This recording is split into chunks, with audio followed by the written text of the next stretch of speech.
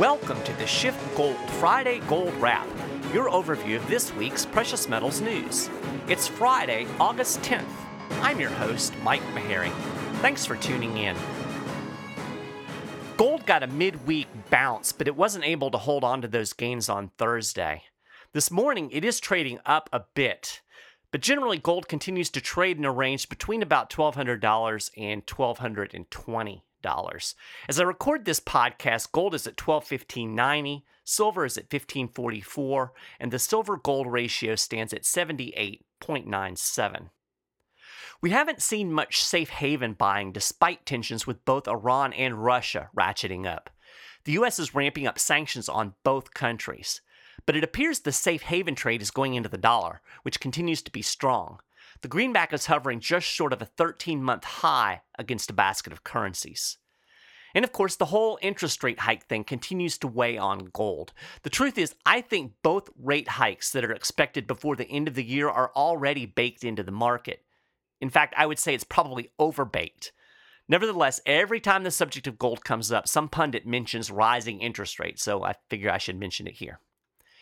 Inflation numbers out this morning pretty much lined up with expectations. The consumer price index was up 0.2% in July after increasing 0.1% in June.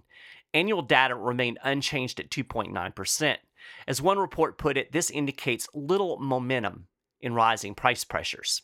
Now, I just want to pause here and remind you that this number that all of the mainstream pundits casually dismiss means prices of things that you buy are rising almost 3% every year. Now, is your paycheck going up 3% every year? I bet it isn't.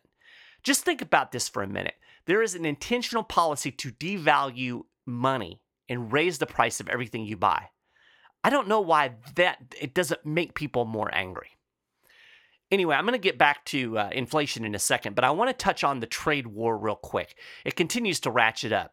I'll include my standard reminder. When you hear tariff, just think tax.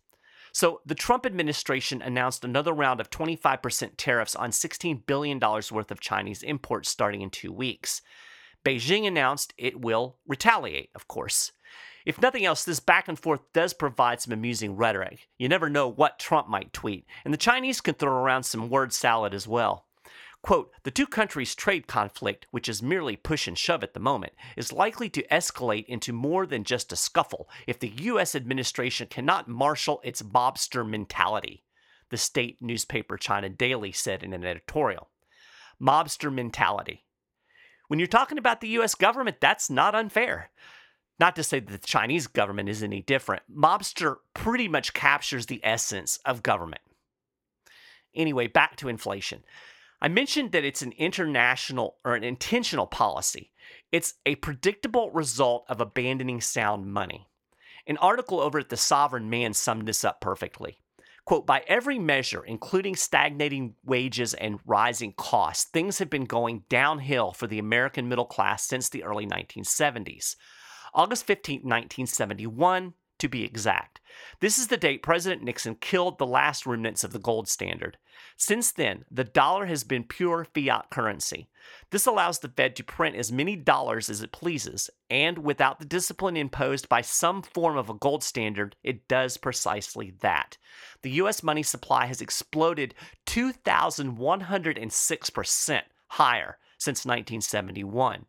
The rejection of sound money is the primary reason inflation has eaten up wage growth since the early 1970s, and the primary reason the cost of living has exploded. End quote. Here's just one example of what the Federal Reserve has done to your money. Measured in gold, U.S. wages have dropped by 84% since 1971.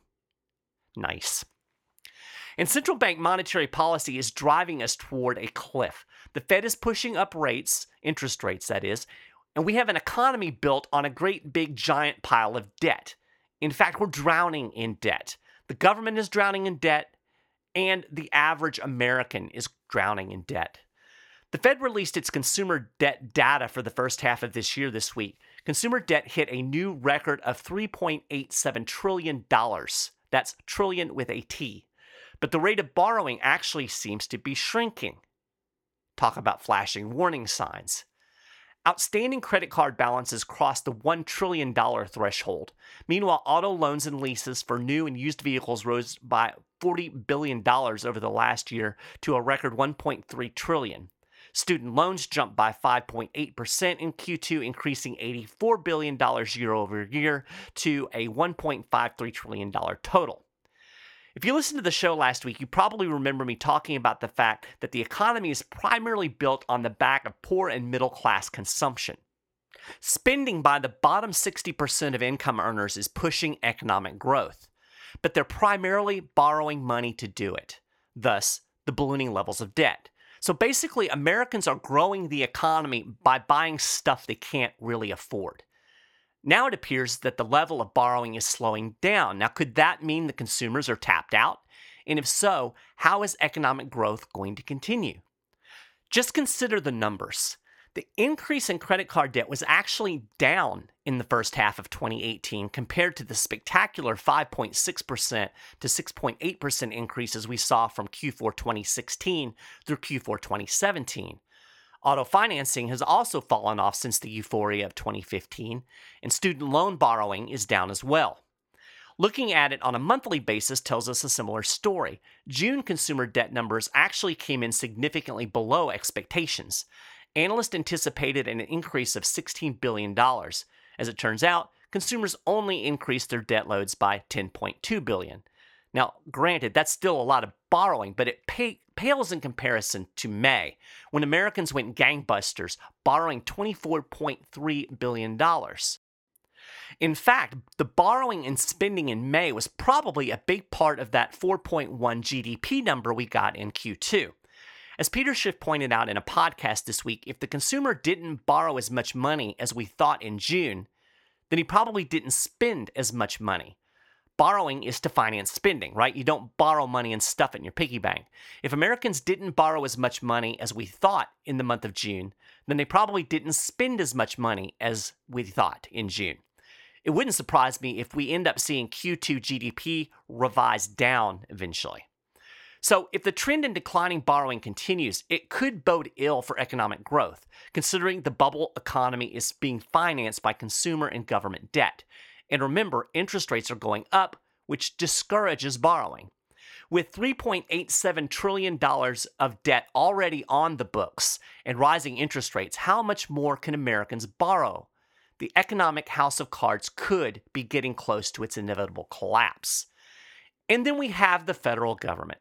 The Treasury is borrowing money as if we are in the middle of an economic crisis, and this is supposed to be a boom. According to the Congressional Budget Office, the federal deficit for fiscal year 2018 will come in at around $804 billion. That's expected to balloon to around $985 billion in fiscal 2019. Does that seem pretty bad to you? Well, it's even worse than you think. If you look at the increase in the federal debt, you'll find that it's growing even faster than the deficit would indicate. Well, how can this be? Well, the government simply excludes some of the money it borrows when it reports this deficit. In other words, the government cooks the books. I know, you're shocked. Me too. Ferris State University economics professor Mark Brandley dug deeper into these numbers in an article that was published on the Mises Wire. I'll link to the article on the show notes page. It's worth digging into. But the bottom line is that the discrepancy you see is money that the Treasury borrows to pay off maturing bonds. In a nutshell, the government has to borrow money to pay off the debt it accrued when it borrowed money before. It's basically like taking out a new credit card to pay off your old credit card. Now, in one sense, you could say this is no big deal. If you pay off a credit card with a new one, it really doesn't change your overall balance sheet. But when you pay off your lower interest rate credit card with a higher interest rate credit card, that starts to be a problem. In fact, nobody would do that. At any rate, this is just another example of the fiscal mess the U.S. government has itself in. So here's a question for you. Will you be ready when the house of cards falls down? With gold prices relatively low right now, this is a good time to get ready.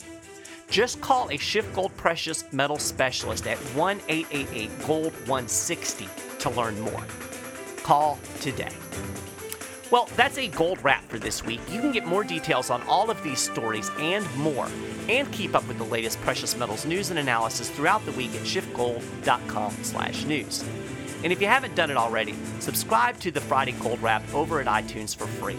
There's a link on our show notes page. Thanks for listening, and I'll talk to you again next week.